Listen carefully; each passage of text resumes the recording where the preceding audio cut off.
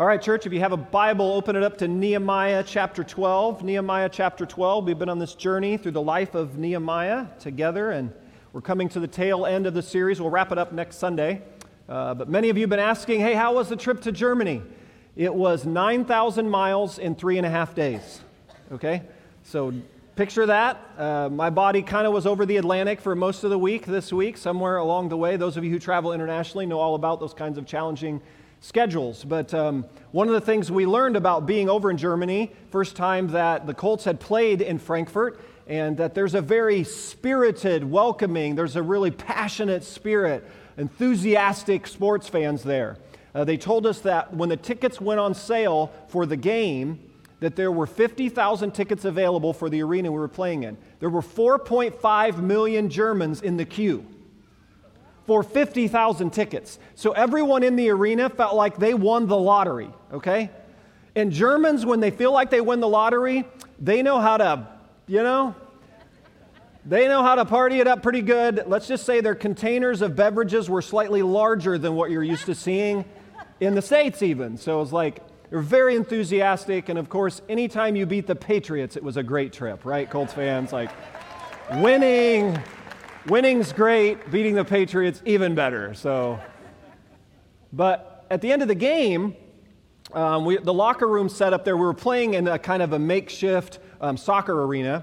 So they created a couple locker rooms that were kind of right behind the bench area. And so when we finished changing clothes, showering, all that stuff, and heading to the team buses, we had to walk out of the locker room, and you kind of walked up some steps, and you had to walk through the arena to get to the buses. And so that's not typically what happens, but that's just the way it was there. And so I'm walking out, and I come up the steps, and I have my backpack on, and my carry-on's there, and I have a neck pillow snapped to my backpack, okay? So you kind of picture it, this is kind of like this, okay? I'm walking with this like this. And I'm walking up, and I got my hood up because my head's cold. It was cold in Germany. It was cold. And so I got my hood up, I got this going, and these 4 or 5 really large German men just scream at the top of their lungs as soon as I came to the top of the step, neck pillow guy. And I'm like, I'm just strolling, It's like, neck pillow guy. And I turn around and I go, eh? They're like, yeah, you neck pillow guy. And they're like, really enthusiastic, neck pillow guy. They start chanting, like, neck pillow guy. And I'm like, this is... So they hold out their phones. They're like, neck pillow guy, we want a selfie.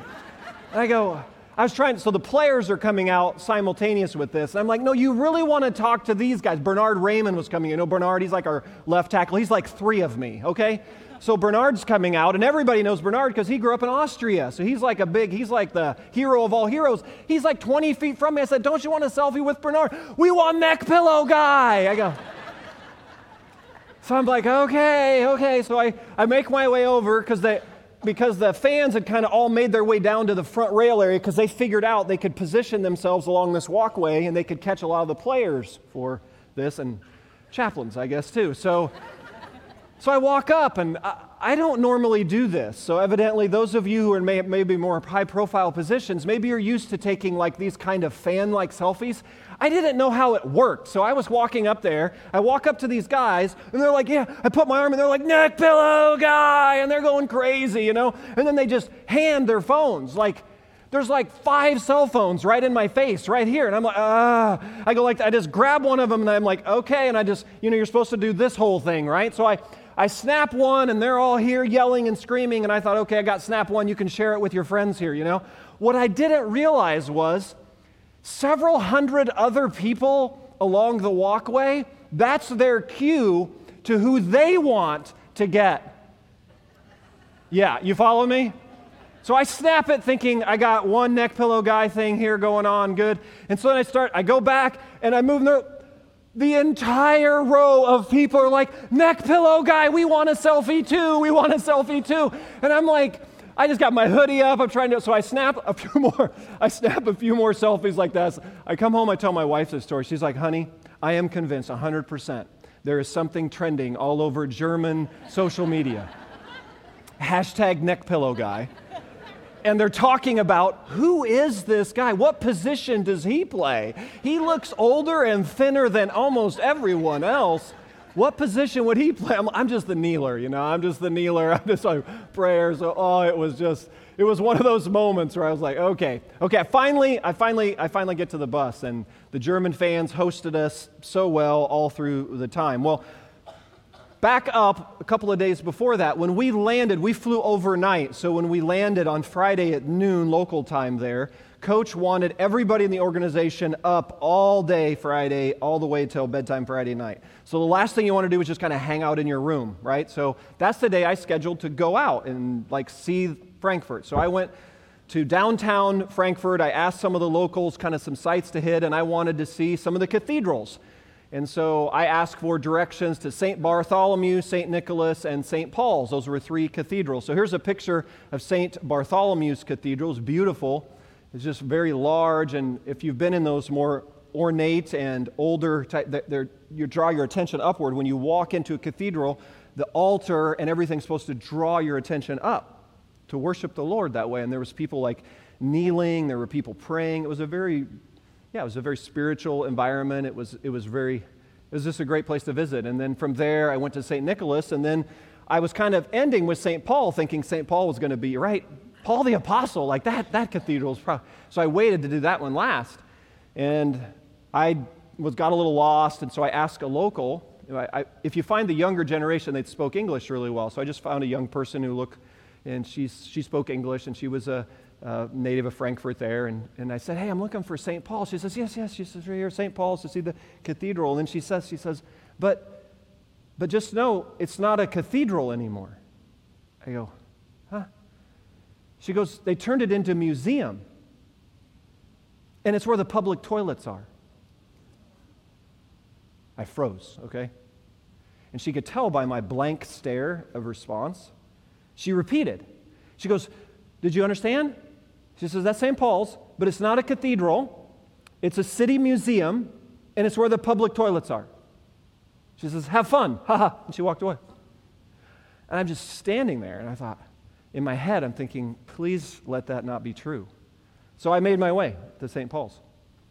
And here's a picture of the outside of St. Paul's. Does that not look like a cathedral to you? That looks like a beautiful cathedral on the outside, right? And then I go inside. I can't find a cross. I can't find an altar. I can't find any symbols of worship. I can find a history of the city of Frankfurt. It's a city museum. And there's a worker standing inside St. Paul's, and he's dressed like an official worker, and his primary job is to tell everyone where the public toilets are. Church, I stood there in St. Paul's, and I lost my pastoral marbles right there. How does that happen? How did we go from St. Paul the Apostle to a museum that's known for public toilet access? Thomas Merton, the quote I put at the top of your notes, he said it this way: the biggest human temptation is to settle for too little. The biggest human temptation is to settle for too little. A.W. Tozer, in his famous book, The Pursuit of God, he has amazing prayers at the end of each of the chapters. And at the end of the prayer of chapter 1, he says it this way. He says, "Oh Lord, would you lead me up from this misty lowland where I've wandered too long?" Or Jesus would refer to it in Revelation 3 when he's giving an indictment on the church of Laodicea. He says, you're not hot or cold, you're lukewarm. And you're going to be spit out. You're lukewarm. And so it's settling for too little. It's in the misty lowland. It's being lukewarm. It's this space where I was thinking back to when I stood there and kind of losing my pastoral marbles, standing at what used to be, I'm sure, a gorgeous cathedral representing the spiritual heritage and history of our faith, who've been converted to something a long ways from that. I just stood there and I had this burden rising within me that I think was rising within Ezra and Nehemiah in the passage we're at today. It's this burden about, there's just too much at stake here. Like, we cannot settle for a compromised and casual vision of following Jesus. We cannot settle for there to be kind of a passionless faith, a faith that just kind of just morphs to the cultural moments, a mirror of the culture versus a window into another world. We cannot settle for that. There's too much at stake here. So I found myself just praying, Lord, we cannot be a people who settles for too little. Because that's how cathedrals become museums. It's a death by inches. It's a settling and a lukewarmness and a casualness. It just gets strung together, and over the span of decades after decades. And Ezra and Nehemiah, that's the environment that they're working in.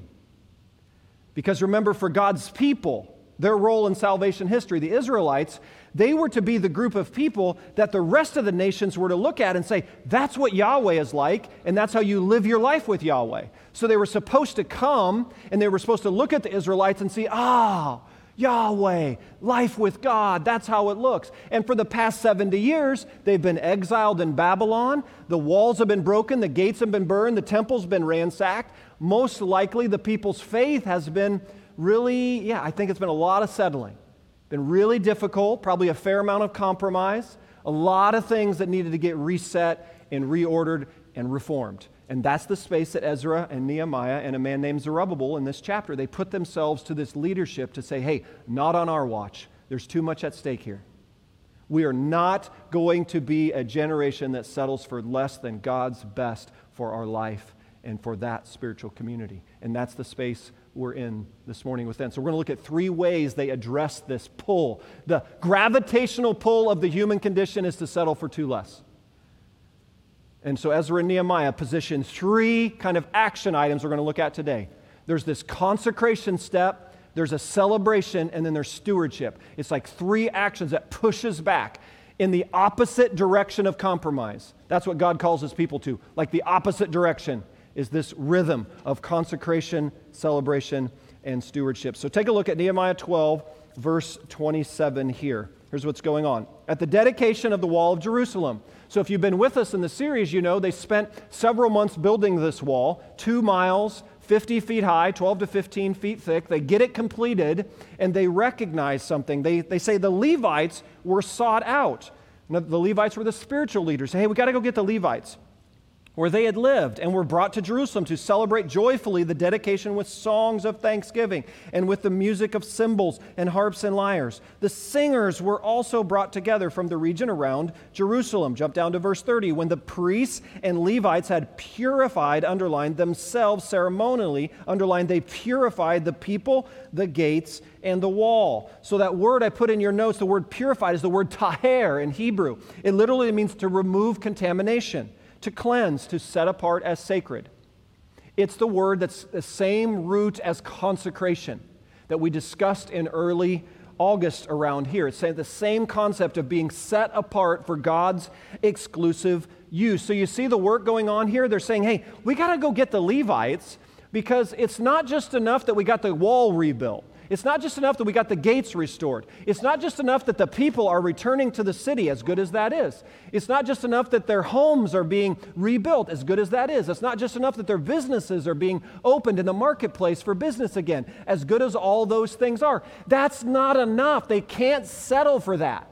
They have to go one step further, and they say, go get the spiritual leaders. We've got some work to do now beyond the physical.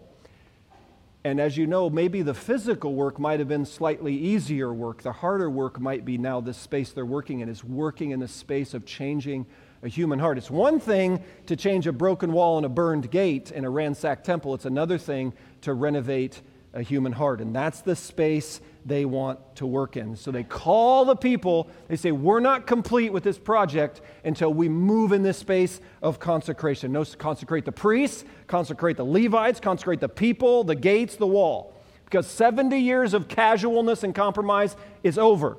They're declaring it game over for casualness and compromise. They're going to flush out of what's kind of been seeping in to the hearts of the people during this really difficult time of exile. And they're going to exalt the God who's remained faithful even when they were faithless. And they're going to set themselves apart wholeheartedly to the Lord. It's a call to consecration. In early August around here, several hundred of you responded to that call because we had that call here.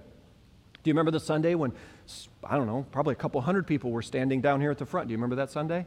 And it was a call of just consecrating their lives. And you remember the week after, we had a cross set up here, and I think Ted showed this picture a couple weeks ago. We had like lots of people bringing envelopes. You remember what you wrote on your consecrate envelope and you laid it at the cross? You remember that moment? That's it. That was our saying, hey, God is worthy of not just half, not just 75%, 100% of our hearts. We want to consecrate. We want to give an equally, if not more, passionate pull in the opposite direction of compromise and casualness, and that's called consecration in the Bible.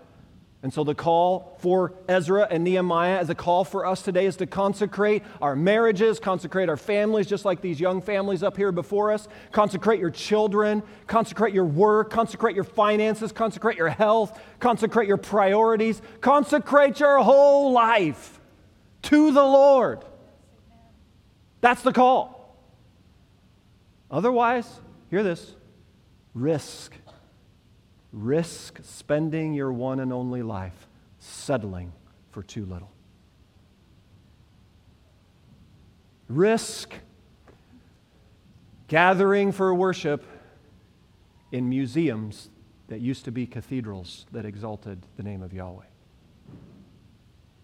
See, consecration is an act that the people, it wasn't just enough to finish the physical work, they had to complete it by getting the work in the heart and saying, you know what, Lord? There's a wholehearted setting apart of what's going on in here that you are worthy of, and that's this step that's going on with the people. I like what St. Ignatius of Loyola, he was a Spanish theologian. He founded the Jesuit movement in the 1500s. Look at what Ignatius said. Our only desire, our one choice should be this. Hear this. I want and I choose what better leads to God's deepening life in me. Whew, church, what a vision. What a vision for not settling. What a vision for the gigantic yes that clarifies thousands of no's. That I just want and I choose whatever leads to God's deepening life in me. That's a prayer of a consecrated heart. And that's what Nehemiah, Ezra, and Zerubbabel are working with the people. They're trying to get the space in their heart where there probably was a conflicted wanting and choosing lots of other things, and now they're trying to get just one, a singular, wholehearted surrender to God's deepening work in them. And that's how cathedrals don't become museums, is this movement of consecration. Because, church, I thought about around here, I said, what's it going to take for, I don't know, 50 years, 100 years, 150 years from now, that this just doesn't become like what if it just become a multi-purpose athletic center that they just have like some pictures of Eagle Church worship gatherings on the walls, and when people come in at basketball and volleyball and all these other things going on, and people say, has this always been an athletic facility? Oh, no. It was originally a church. What happened in here? And there's images on the wall, because that's what it was at St. Paul's. There's images of what it used to be. And so I stand with Nehemiah and Zerubbabel and Ezra and say, by God's grace, let it be church not on our watch. And how does that not happen? We double down the opposite direction, consecration. And then we couple it with the second movement. Do you see it? It's celebration. Look at verse 31. They said, hey, we're going to consecrate, we're going to purify, we've got to get some things set right, and then it's time to lift up our voices. Look at this, verse 31. I had the leaders of Judah go up on top of the wall. I also assigned 2 large choirs to give thanks. One was to proceed on top of the wall to the right toward the dung gate. I wouldn't have been excited about that choirs, right? But now look, top of the dung, and then Hoshea and half the leaders of Judah followed them. And now jump down to verse 38. The second choir proceeded in the opposite direction. I followed them on top of the wall, together with half the people, past the tower of the ovens to the broad wall. Jump down to verse 40. The 2 choirs that gave thanks then took their places in the house of God. So did I, together with half the officials as well as the priests. So you see, this is the movement of celebration. So from consecration to celebration. Do you see what's happening? Remember, the walls are like 50 feet high. So this is a big elevated platform. And they're 10 to 15 feet thick, so there's plenty of room to stand on top of those walls. And Ezra and Nehemiah and Zerubbabel say, hey, we got a perfect place to put the choir. Get the Levites, get the worship leaders, get the band, get the trumpet, get the drums, get everybody else, get the choirs, get them on top of the wall. You go this way, we'll go this way. Kind of picture it like a horseshoe shape, right? And then they're kind of facing each other, and I'm sure the pile of people is in the middle. Do you see that? They're like, this is a moment. And everybody's got to lift their eyes up and see this amazing environment now of creating. And they're lifting their voices. And I want you to see, this is the step of celebration. Here's what's happening in this step. It's saying, you know what? The wall isn't the most important thing, though that was important. The gates being restored, that's not the most important thing, though that was important. Our businesses being reopened, that's important, not the most important thing. Our homes being restored, important, not the most important thing. All the family members coming back to our hometown of Jerusalem, really important, not the most important thing. Do you see it?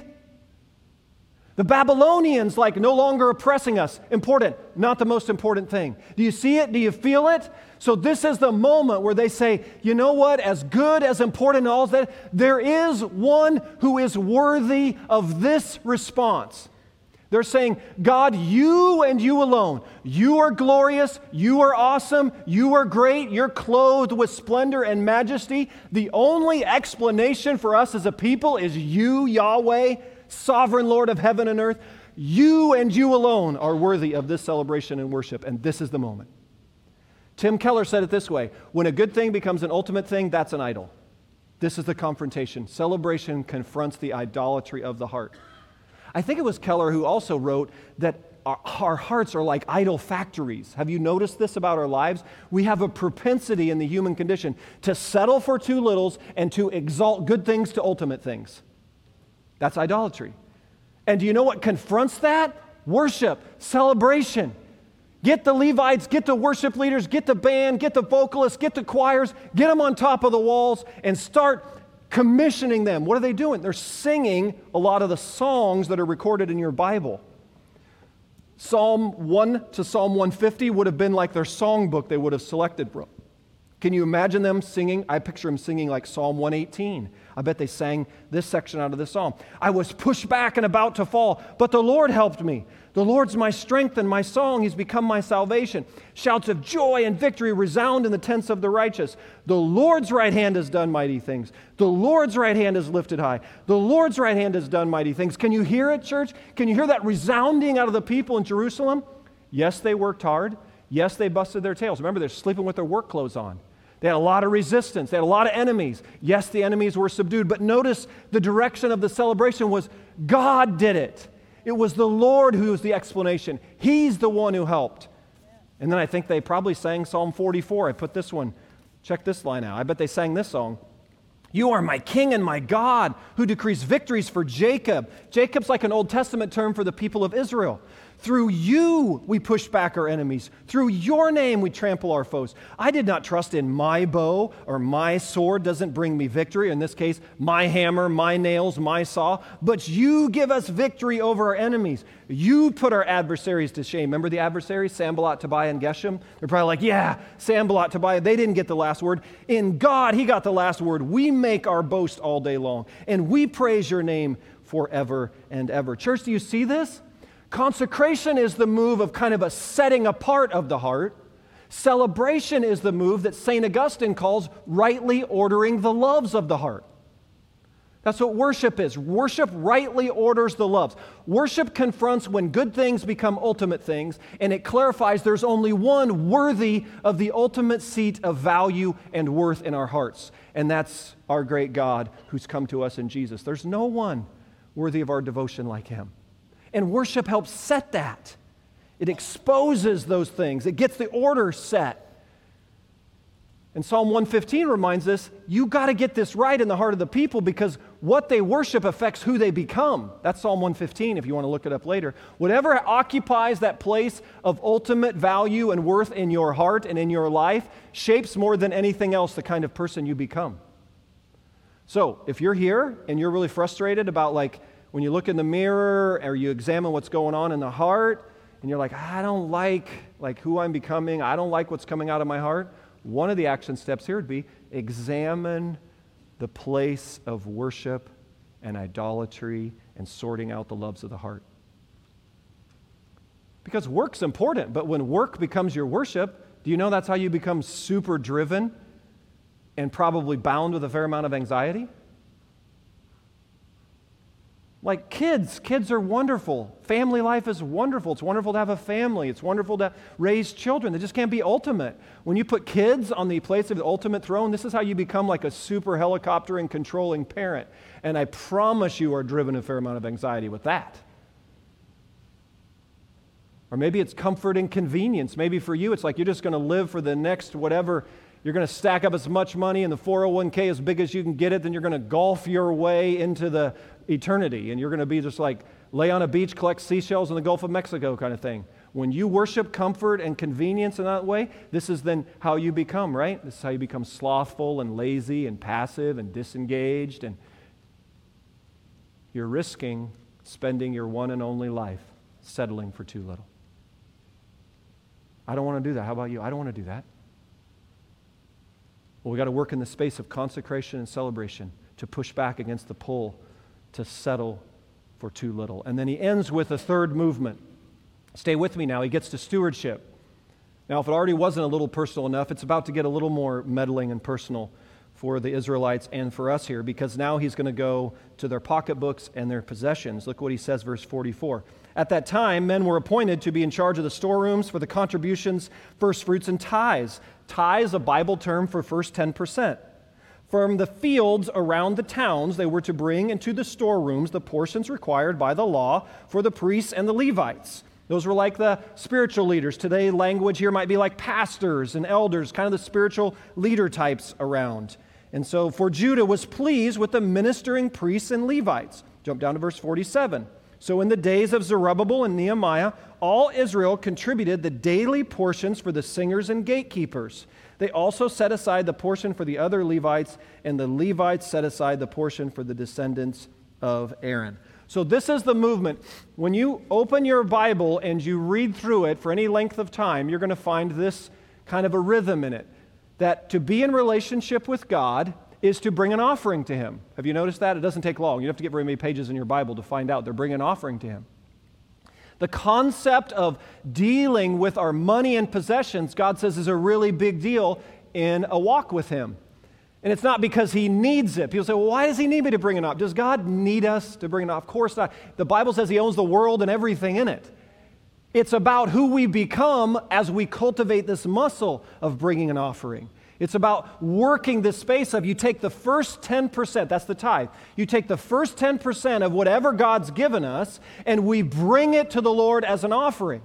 You say, where do you bring it? You bring it to the place where your primary spiritual care and development is being given. Because that's how that entity runs. That's how people like me are able to do what I'm doing for full time. I don't have to go back. What was happening in that day, we're going to learn next week, is the pastors had to go back to the fields and work because there wasn't enough money to pay them to do their spiritual leadership role. And so that's how that happened. And so Nehemiah and Ezra are saying, this couldn't be that way. Worship leaders and pastors and all that, hey, there's certain people, certain roles and positions that need to be funded by the people of God. How does that happen? First fruits giving. People bring the first 10% of whatever is given them, and they entrust it to the Lord as an offering in their place of spiritual worship and care, primarily their local church and other ministries that are supporting your care and nourishment. That's how this works. And Nehemiah and Ezra are like, hey, we've got to get this set, because they kind of probably, because it was so difficult for these 70 years, they didn't even have a place to bring their offerings. The temple was ransacked. They probably got out of the habit at dealing with their money and possessions. So this was the step of getting it set. It's kind of the Old Testament picture of what Jesus then will reference in Matthew 6:19. You've heard me say this before. The Matthew 6:19 principle of stewardship is this: where your treasure is, there your heart will be also. That's the Matthew 6. So here's what Jesus says. The reason God talks so much about this is because He cares about this. He says, you want to know what's going on here? Pay attention to this. He says, the reason I'm talking about this is because it has a power to direct this. You all know that, right? What we do with this affects this. Just start investing some stock in some company you don't have any stock in right now. Start buying a bunch of that stock. What are you going to start paying attention to? You're all of a sudden going to be real interested in what's going on in that company and what's going on with their decisions. Because this has a power to affect this. And so Jesus says, hey, I want to talk about this because I care about this.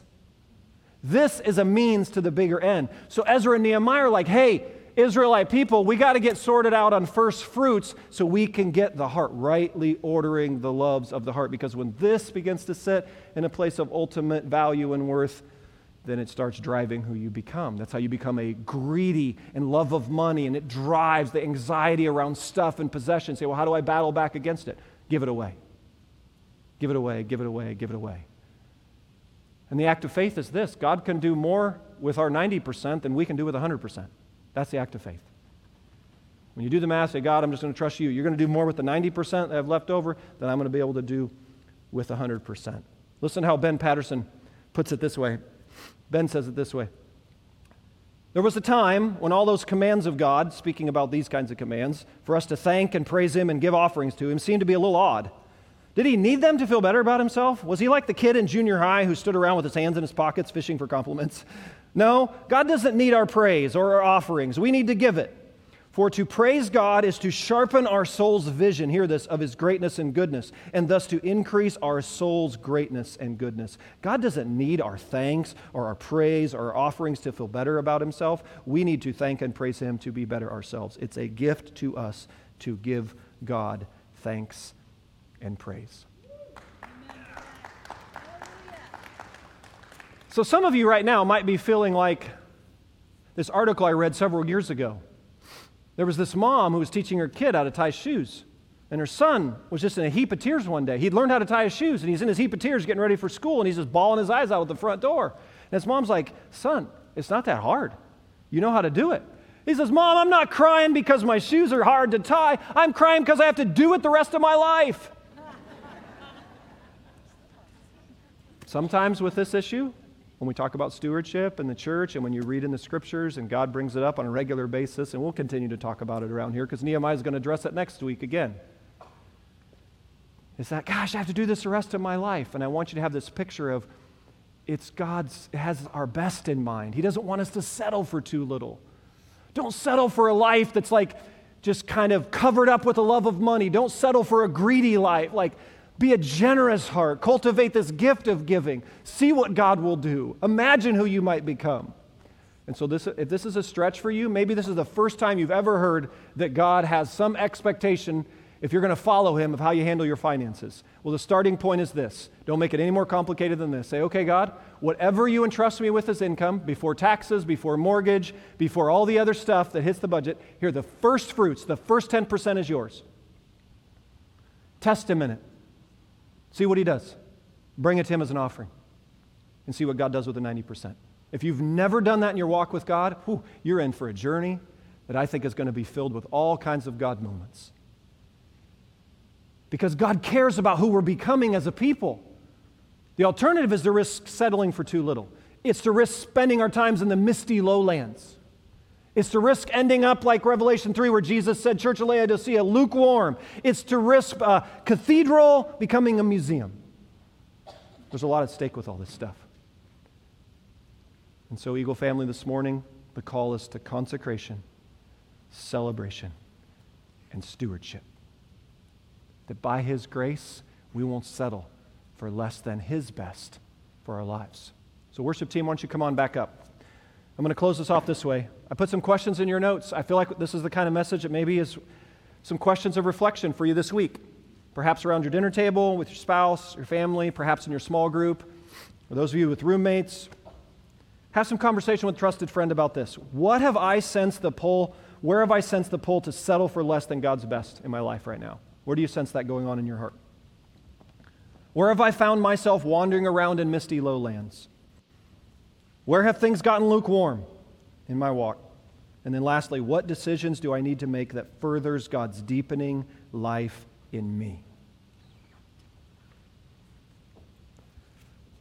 So, church, I got back from my little tour of the cathedrals, and I was, I was in a lot of reflective space, just thinking about this, and I went into our kitchen, like there was a cafeteria area where they were serving us at the hotel, and there was a young worker in the kitchen staff, and she asked me, she knew I was out looking, she says, hey, how was your visit around Frankfurt? And I said, I enjoyed St. Bartholomew's and St. Nicholas. And I said, but I was just really confused about St. Paul's.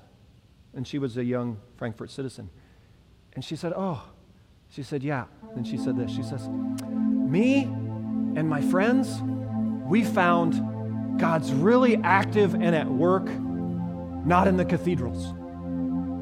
She said, we found there's like these churches that meet in little smaller, non-cathedral looking space, and we found that's the place where God's active. I thought,